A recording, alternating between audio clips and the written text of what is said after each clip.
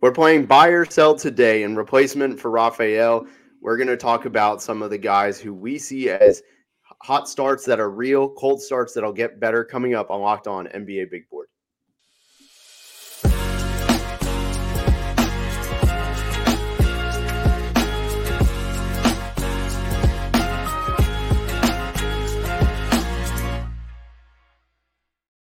My name is Richard Stamen, joined by Leaf Tulane. We are back. We have not hosted an episode, I don't think, in probably 6 months together. Raphael's out of the country, so we're filling in for him. You can find me on Twitter at MavsDraft. You can find Leaf on there at Leaf Tulane. We are going to talk today about some buy or sell, who we see as the hot starts are real, the cold starts aren't, or the hot starts aren't real and the cold starts are real. So we're going to get into that. But first, today's episode is brought to you by Game Time. Download the Game Time app, create an account, and use code LOCKEDONNBA for $20 off your first purchase. And as always, thank you so much for making Locked On NBA Big Board your first listen of the day. We're in the start of December. Draft season isn't at its sexiest time, so we really appreciate your support. The show has grown so much over the last 2 years. We've been doing this 2.5 years, actually. We started the Cade Cunningham draft, and we greatly appreciate that. So, Leaf, I know you're a little bit under the weather today, so let's do some buy or sell. We'll start, just going a little bit deep into a couple guys we see starting hot, some of these guys that we see who have started cold, and then we're going to do some rapid fire at the end of this. Do some hey, these are some names who have started hot. They've risen on some early draft boards. Where do we see them as? Is it an overreaction? Is it the right reaction? So let's start with a guy that I think both of us have had mixed feelings on back and forth for a hot start, and that one's Cody Williams at Colorado. He is off to a killer start. 14 points a game on 62% shooting, 3.5 rebounds, 2 assists, 1 steal, 2 turnovers a game. But that is just ridiculous efficiency. He's had some really big games against, most recently, actually, against Pepperdine at 21 points on 9 of 13. Against top 25 team, barely lost against Colorado State. He had 21 points on 8 of 12. It's just consistent, high-level performance, and we haven't seen that. We didn't see that really in the USA FIBA event. What have you thought about Cody Williams so far? He's been an interesting watch where I feel like his numbers are very, very impressive, and the watch is a little less impressive. But you can't argue with a true freshman putting up those type of numbers, especially against the caliber of opponents. They lost in overtime to Florida State, a game which Colorado, I think, probably should have won. KJ Simpson, another guard in Colorado, kind of tossed that one away. And then they lost against a very good Colorado State team, in which he shined as the most NBA ready player on that court as a true freshman. I've been impressed with his intermediate game more so than the 60% from three like that. Obviously, there's going to be some sort of regression, but it's impressive he's been able to put the ball in the hoop from downtown. But he uses his height well. He uses his body well to get to position on the court where he can use that length and athleticism. The playmaking's an interesting thing at Colorado. It's a pretty my turn, your turn type of offense. You're not seeing a ton of great decision making, but he shows flashes of it, and he's got an intriguing skill set. So the fact that he's having a good start is encouraging. I'm not ready to go, I'm all in, but I'm more in on what he's done than I am with just about all the other freshmen that came in as equally highly touted or more highly touted than he was. Yeah, I completely agree. I mean, you look at just Colorado's. They've been good, but with Cody Williams, he started, like you said, 60% from three. It's, for those who don't know, 6 of 10 from three. Like, that sample size isn't real. I trust the free throw percentage a lot more. He's 16 of 24. It's 67% basically, and that to me is where it's like, okay, that number is going to come down really hard. And kind of like you said, the numbers make it look a lot better than it actually is. He's been doing a lot more play finishing, but there are real things to like. I mean, the size, the athleticism. I think he's had enough flashes on defense to buy in there. I think in this draft, you just don't know really, because it's not like last year where we had this standout prospect. We had another standout prospect right behind him. And then it was just this wave of guys who overperformed, or not really overperformed, but lived up to the hype and made it like a historic draft class. And you just don't see that. And then you go back to this where it's like, well, this guy, he had a bad summer. He's coming out the gates hot. How does he do, like you kind of said, in Pac-12 play?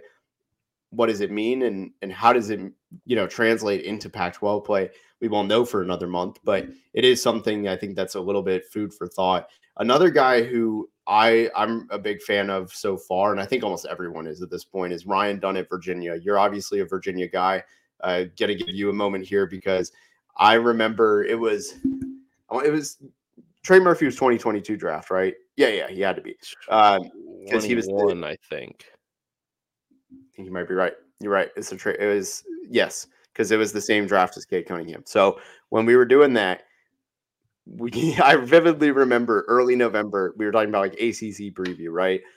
And you go, hey, there's this guy at Virginia. He's a shooter, transferred from Rice, and Trey Murphy, and like these Virginia guys. So I'm curious what you think. You've probably seen him more than me, Ryan Dunn, because I'll admit Virginia's not the sexiest watch, but he's done really well. 9.8 points per game. 6.4 rebounds, 1 assist on 53% from the field, only 21% from three, but 71% from the line on 4 attempts a game. But that's not the main selling point. He is averaging, this is unbelievable, 2.8 steals and 2.8 blocks per game. If you get that, just combine that, like at 6'8", 2.8 combined steals and blocks, you're doing great. His block percentage is 12.3. His steal percentage is 6.7. Both of those, if he finished the season, that he would be the best defensive statistical prospect ever. So I'm curious what you think. Obviously, those numbers are a little bit high. Do you think that comes down? What do you think of him in general? Well, I appreciate the little claim to fame. That was my very first episode on Locked On NBA Draft before it became Locked On NBA Big Board. So I'm glad it went well. Yeah, Trey Murphy's been one of my very favorite players to evaluate, and I watched him play Towson the very first game of that season, and I was all in.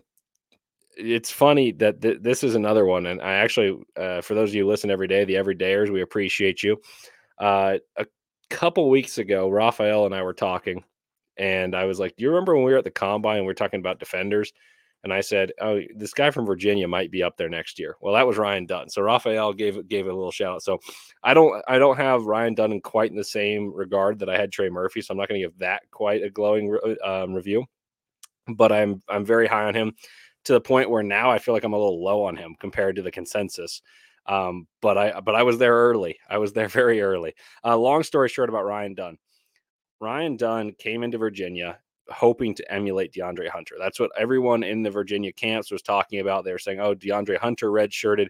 Ryan Dunn essentially redshirted. He hardly played. And then at the end of the last year, there were some injury woes between Caden Shedrick, Ben Vanderplas, a couple other players. He got some rotation minutes, and they're like, wow, this guy's like a really good defender. He just can't shoot yet. He's a true sophomore right now. He didn't end up redshirting, but the plan was essentially the same as DeAndre Hunter, where they redshirted him because they were very good and had players in his stay that were older. And that's what Ben Vanderplas, a fifth-year senior, occupied that spot. Long story short, he came into this year, and everyone knew he was going to be a starter and the second best player on the team, even though he gave very little production statistically the year before, Reese Beekman being the first. Reese Beekman said, Ryan Dunn might be my primary competition for Defensive Player of the Year in the ACC. Reese Beekman, for those of you who don't know, won it last year. Ryan Dunn's defense is at a level that I don't think there's been in the ACC.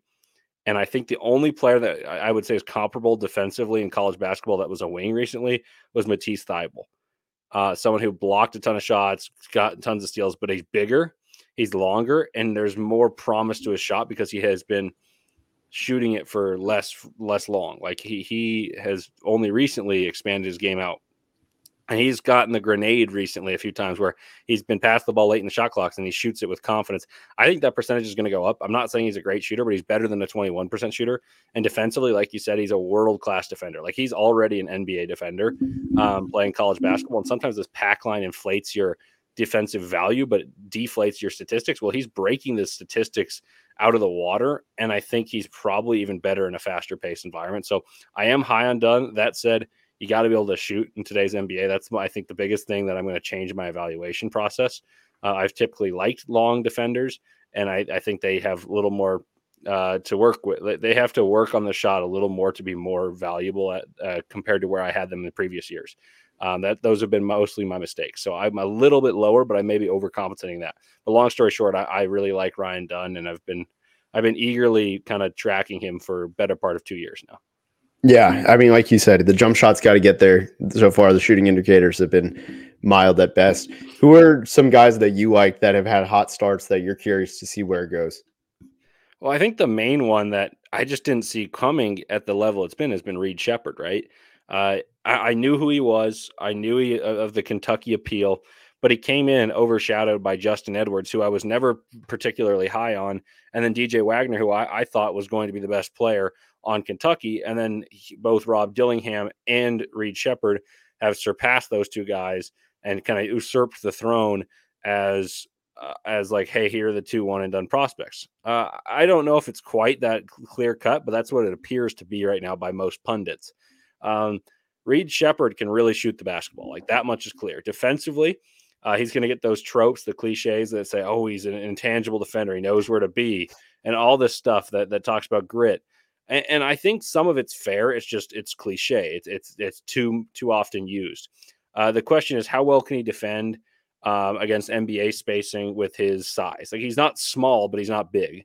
And then how much can he get the most out of his value as a point guard as opposed to an off-ball player? Because he can really, really shoot. Like, there's no question about that. The first game where he was the man, they lost against UNCW, and he was kind of getting exposed defensively, though I wonder if that had to do with fatigue, because if he had to carry such a burden offensively. I'm a little torn on him, honestly. Yeah, I mean, I think you don't trip and fall into 3 points a game through 3 steals a game through 8 games. I think he's very coordinated. I think that goes into a lot of it. But I mean, that offense is real, and I feel like we see this a lot, right? Like, he's almost reminding me of how Malik Monk was at Kentucky to start the season. I think that's like not a 1-to-1, but like just initial pop. So I think he's somebody who the offense feels real. The percentages will absolutely come down, because right now I don't think 62% from the field for a 6'3" guard with 61% from three, and that's half your shots. And he's made I don't see that happening too. with also 4 assists, 100% from the free throw line. He's got four rebounds, four assists, and 3 steals. Like, at every level, he's passing every statistical box. And the eye test looks really good. Like, I'm a college basketball fan, like, just as much as an NBA draft fan. And Kentucky is better on the court when he's on the court than they are with guys who are ahead of him. Like, that matters. The question is now, what are you drafting him to be? Like what would you, if you're a team drafting, let's say 10 to 20, and he's on the board, you're probably not drafting him to be a franchise player. You're not drafting him to be a transcendent piece. But what are you drafting him for? And I can't quite figure out that question yet. Like, is he Tyler Hero, who is it's an easy comparison because they went to Kentucky. They're both white. I don't know. I don't know if he's quite got that game. Yeah, I don't know who he compares to. I think he's tough. Like, if you're drafting him to be a microwave scorer off the bench, you're probably fine at this point. If he's very good at that role, he's probably 20th pick. But I think he's somebody where I'm at. My personal take is, let's wait and see. Like, you got to wait and see until the SEC play starts, because I mean, I know he did well against Miami. That was a really good test, but at the same time, like, you got to see it night in, night out, find those holes, because it's very easy to scout a player when all they do is shoot the ball perfectly, almost, relatively speaking. And when you see them just start missing, like, let him go 1 for 10 one game, and I think we'll get a lot better of an idea of just how he impacts the game when he's not scoring. So that I'm kind of in the wait and see stage. Who's another guy for you that has started off really hot, and then we'll move to some of the cold guys. I've been impressed with Jacoby Walter. I know there's been some games that are better than others, but when you play well against the best competition, it makes me believe that you have the capacity to do things that very few do. He scored in his debut 28 points against Auburn, who I think is a borderline top 25 team.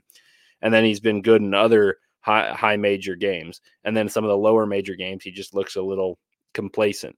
I really think that you got to evaluate talent as opposed to consistency at times. And especially with freshmen who are on good teams, like Baylor's number 6 in the country. And he's their best player, but he's fitting in a role and he's got to fit in. I think I made this mistake with Keontae George, who last summer I was like, oh, he's a top 7 pick because he reminds me of Jamal Murray from what I saw at Global Jam. And then I nitpicked what he did inconsistently in certain games. even though there was tremendous talent and shot making. I think he's got some of those qualities where you just can't overlook sheer talent. And he's done it at a level where very few in this draft class that we've all labeled as weak have demonstrated. So I would say that he's got some stuff that I think is real. And even though there's been some inconsistency littered throughout his season, I'm going to stand on the real side of it as opposed to, hot start. I think it's going to fade. Yeah, I think so too. I think for me, I've seen him now for a while. He's from the Dallas area. I saw him play against Caleb Foster last year in high school, and he's gotten so much better. I think he was probably the best player on the court that day, and he's just gotten significantly better. The jump shot's gotten real better. The pull-up shooting is so much more smooth. I just feel like someone like him, it's going to be tough to see him not turn into a two-way guy. Just watching him come off of screens is really impressive. Just an off-ball player, can create his own mid-range shot. Kind of like you said, you kind of just have to evaluate the talent, not the consistency. I mean, I watched the Florida game recently, and that was probably his least effective game because of foul trouble. And he was still just so impressive when he was in. He didn't really do a ton in terms of playmaking or anything, but like the raw talent of a potential 3-level scorer, it's always going to be appealing. Let's talk about some of the cold guys, but first, want to talk about FanDuel real fast. Right now, new customers get $150 in bonus bets with any winning $5 money line bet. That's $150 if your team wins. If you've been thinking about joining FanDuel, there's no better time to get in on the action. The app is so easy to use. There's a wide range of betting options, including spreads, player props, over-unders, and more. So visit FanDuel.com/locked-on and kick off the NFL season and also the NBA season as well. Obviously, the NBA, NHL, and NFL are all in full swing right now. So FanDuel is the official partner of the NFL. So thank you for joining back with us on Locked On NBA Big Board. Let's get to some of the guys that have gone a little bit cold, right? Where they had these high expectations. They started slow. I'm going to cheat and use somebody here that I think started pretty slow, but he kind of picked it up in the last week. And that's Riley Kugel. He is somebody that it was rough. The first 5 games or so were pretty bad against all the way through Pitt. And something just clicked. The first 5 games was just rough. 11 points a game, 36% shooting, 21% from 3. And also he changed his shot mechanics a little bit, which I don't like. But the last 2 games against Baylor and Wake Forest, who I think are a legitimate competition. I mean, obviously this is going to sound good because he had 2 really good games, but 24.5 points, 7 rebounds, 56% shooting. Like, he looked the part again. He looked like that guy we expected to take that jump.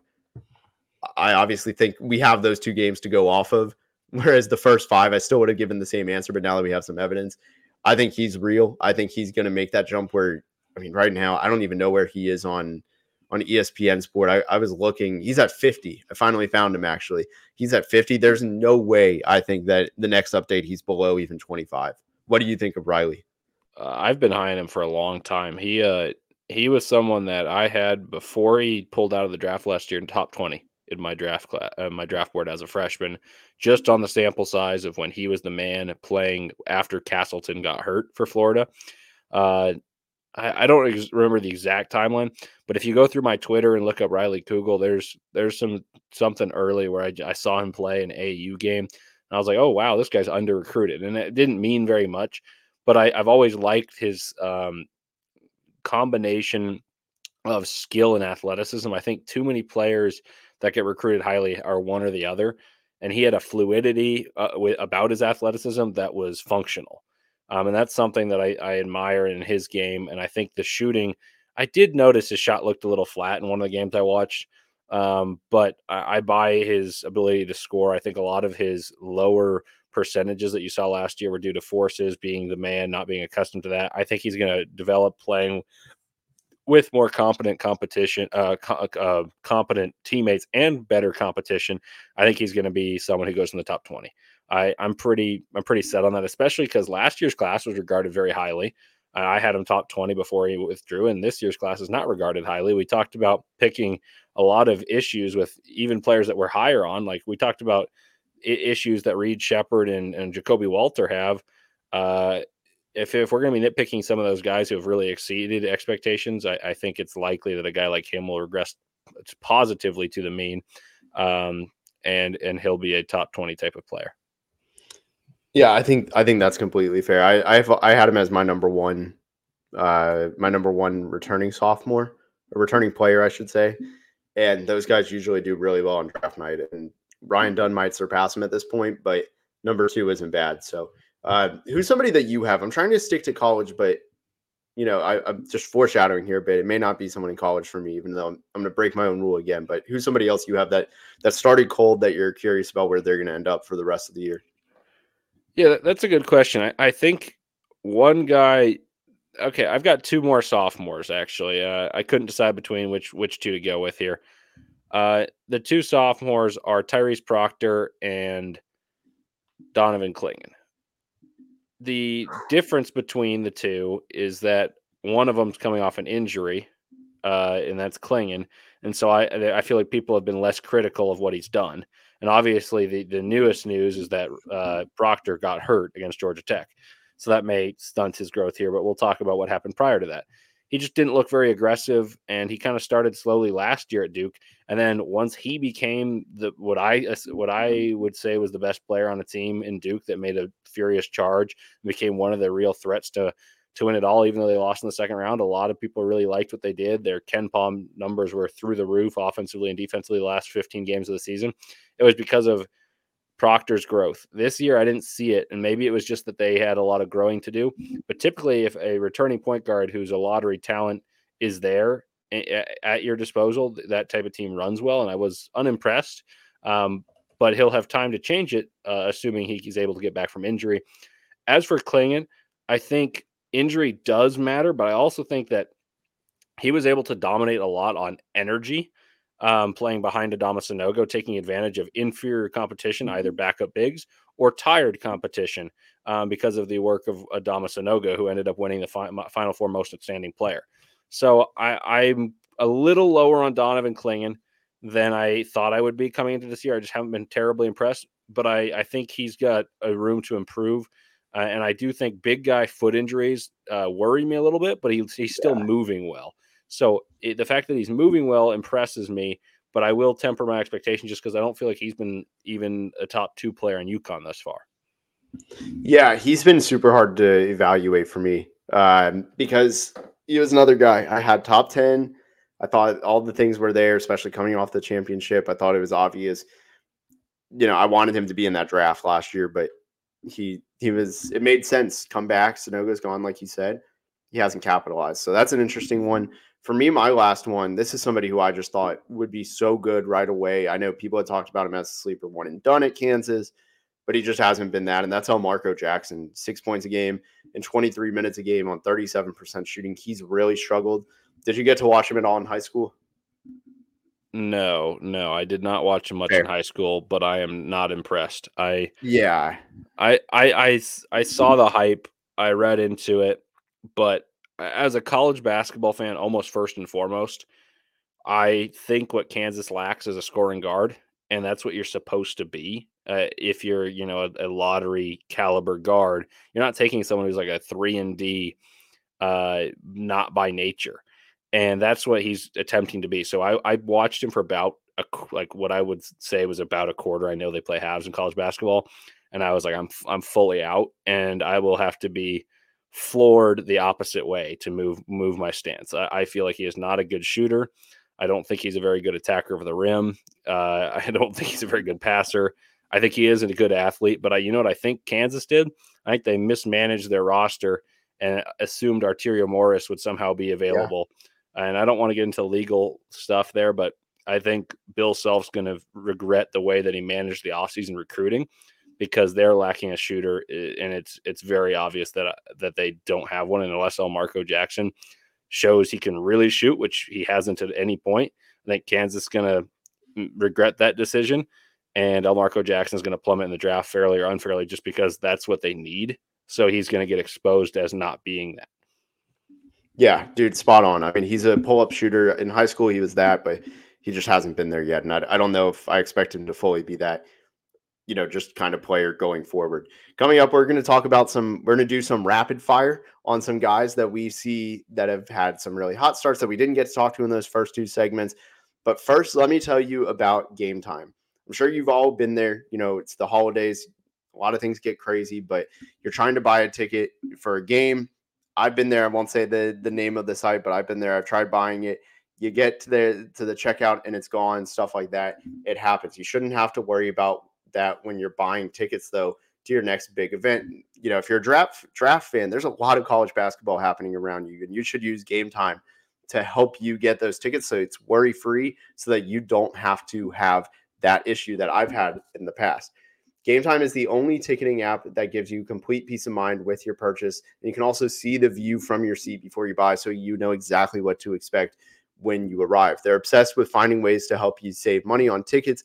Game Time has deals on tickets right up to the start of the event, and also you can get tickets even after the start of the event, which is really impressive because I'm sure you guys have done it where you look and see what's available. If you're, at the end of the game, you're trying to move up, whatever, that, you can get a ticket after the game, say, hey, I actually want these tickets, and it works. You're right outside the gate. You want a ticket, and the tips already happen. You're good. So take the guesswork out of buying tickets with Game Time. Download the Game Time app, create an account, and use the code LOCKEDONNBA for $20 off your first purchase. Terms apply. Again, create an account, redeem codes, and that's Locked On, LOCKEDON NBA for $20 off. Download Game Time today. Last minute tickets, lowest price guaranteed. So thank you for, again, listening to Locked On NBA Big Board. We are back. My name is Richard Saman. I'm here with Leif Tulin. Let's do some rapid fire. We'll do about 3 or 4 of these guys. We'll just kind of go until we hit a wall. But some guys I think that have started off, doesn't necessarily need to be hot first, cold first, whatever it was. I'll start with somebody who I was going to do international, but I'm going to stay here. Earlier, I was going to say Bobby Klintman, who is averaging 11 points a game on 41% shooting. But I'll start with somebody who's been hot, and I'll, again, stick with the theme of college. I've already cheated once with Riley Kugel. What about Rob Dillingham at Kentucky? We talked about his teammate Reed Sheppard earlier. What do you think of him, and is his stuff sustainable? I think so, actually. I was skeptical coming in. I compared him to Terquavion Smith, which was a kind of a toss-away one. I'm not saying, like, hey, their careers are going to be identical, anything. Just play style. I think he's a far better distributor than he was projected to be, or I thought he could be. I think he's a better defender than many people said he was.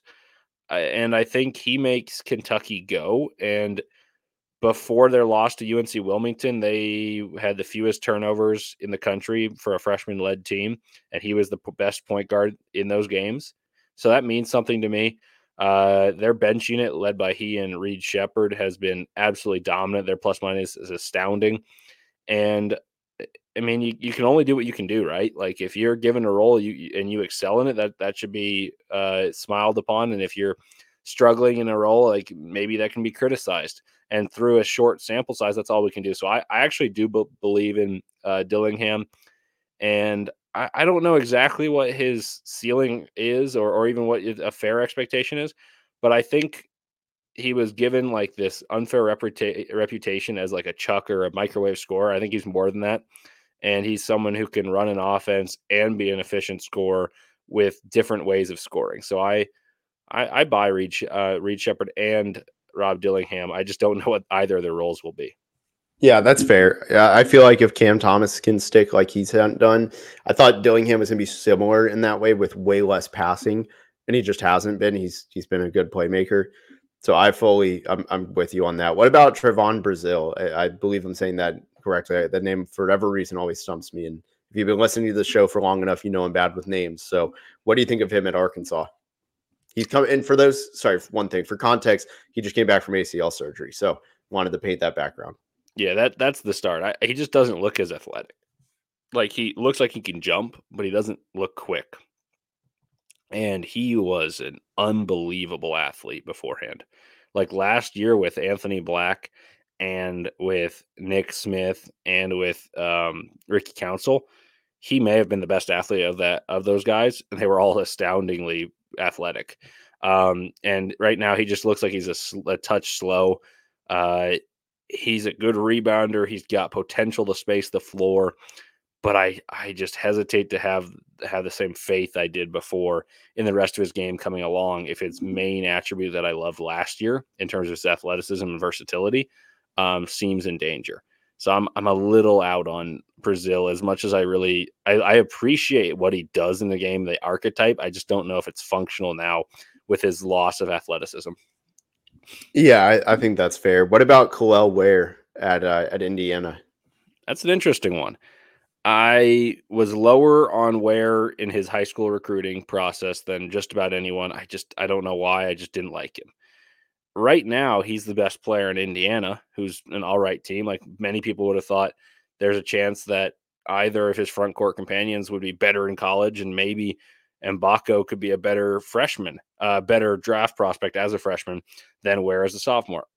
I think he's made himself into a top 20 caliber pick, but I'd be hesitant to pull the trigger if I were a GM, just considering last year his knock was he didn't try hard. And then Mike Woodson, his coach, is like, well, I can dispel any rumors. He tries really hard, but I did hear that. Like it doesn't help your case if your coach who takes you out of the portal is like, well, we wanted this talent, but yeah, it's true. He didn't try hard. So I'm curious to see what he turns into in Big Ten play and how real his shooting is. If his shooting ends up being real, then I'm a little more positive right now on Tankathon. He's projected 14th. He's shooting 55% from three. I anticipate he's going to end up around 35%, and even then, that's probably good enough. And in a not great draft, top 20 is fine. I don't love it. How about you? Yeah, I don't know what to make of him, man. Like the production is real. He has looked like the prospect we thought he'd be coming into Oregon, but sometimes those labels that he got there don't escape you, and I just don't know. I feel like sometimes we can't see any flashes of it. Like it's almost like when Aiden got just absolutely destroyed by Buffalo, right? That kind of stuff held around for a while, and then it translated to the NBA. Can he avoid slipping? Like he's had a nice start, but he's almost on my wait and see. I got one more guy for you, and then I think I don't know if you had anybody you wanted to throw out, but this is a guy we saw at the combine. He returned. I think both of us got to talk to him. We liked what we saw as a person from him and the intangibles and everything. I'm curious what you think about his pretty good start, improved offense, and that's Dylan Mitchell, who also shot the lights out of the combine relatively. Yeah, I really liked him as a person. I think that was one of the most enjoyable interviews. I think it was the right decision to come back, but I was shocked when he made it. I remember telling you at the combine that I thought he'd go first round. I thought that Peyton Watson, because he'd been proven like that type of player could work, even though little production before, that paved a way for him to move on. And once he hit that 1-3, I thought he would shut it down. When he came out and warmed up for the second game, I was like, man, that's awesome that he did it. I'm not sure I would have. As to answer your question of do I buy what I've seen this year? I'm not sure. Like he's got a bigger role on a team that is finding an identity. They're not great, but they are talented. So the fact that he's scoring 12 points a game, he's providing all the energy. I have no doubt about his character after talking to him. He's shooting 54% from the free throw line, hasn't shot really any threes. I mean, technically he's shot one or two, but he's shot 1, 2, 3, 5 threes at this point, and he hasn't made one. Yes, he's not going to space the floor, but I think there is a way in the NBA, and I think he should come out this year because it's not a great draft. But like I told you, I think my big switch I'm going to do is you have to be able to shoot to some degree, and I think there's a lot of guys that are athletic defenders in this class that can't shoot, so I think that may actually help him. But I just don't know. I don't know how high he can go if you have such a glaring deficiency, no matter how much he improves elsewhere. Yeah, I think that's fair. I got one other guy for you. I was torn between these two freshmen. One of them is, I think one of them has had a significantly worse start than the other. I was going to say Garway Duel, but I thought about this guy instead, and that's Xavier Booker at Michigan State. We never really got to see a lot of him because his stuff He's wasn't not in going the to go main to the circuits. league. He's not going to go to the draft as a freshman. Yeah, I watched his scrimmage against Michigan State because I was just craving college basketball. It was like an inter-squad scrimmage. And I was like, man, I can't wait to watch Michigan State. Like, we got this 5-star freshman who's being compared to Jared Jackson. Let me watch him. Let's see what he's all about. And I was so disappointed. And I was like almost like saddened because I thought Michigan State could contend for a championship if they had a guy who could space the floor and block shots along with their veteran guards and just kind of more rugged big men. And he's just a baby gazelle. Like he's not fluid. He's not strong. Yes, he can shoot, but there's no way he's playable at the college level at this point. So how is he playable in the NBA? Like, he could be in a long-term development, but I don't think he'll go out. I wouldn't be surprised if he transfers, or maybe he'll be a breakout next year. Let me fire one back at, or if you want to add something, I got one or two to fire back at you though. Okay, I've talked to Raphael about him.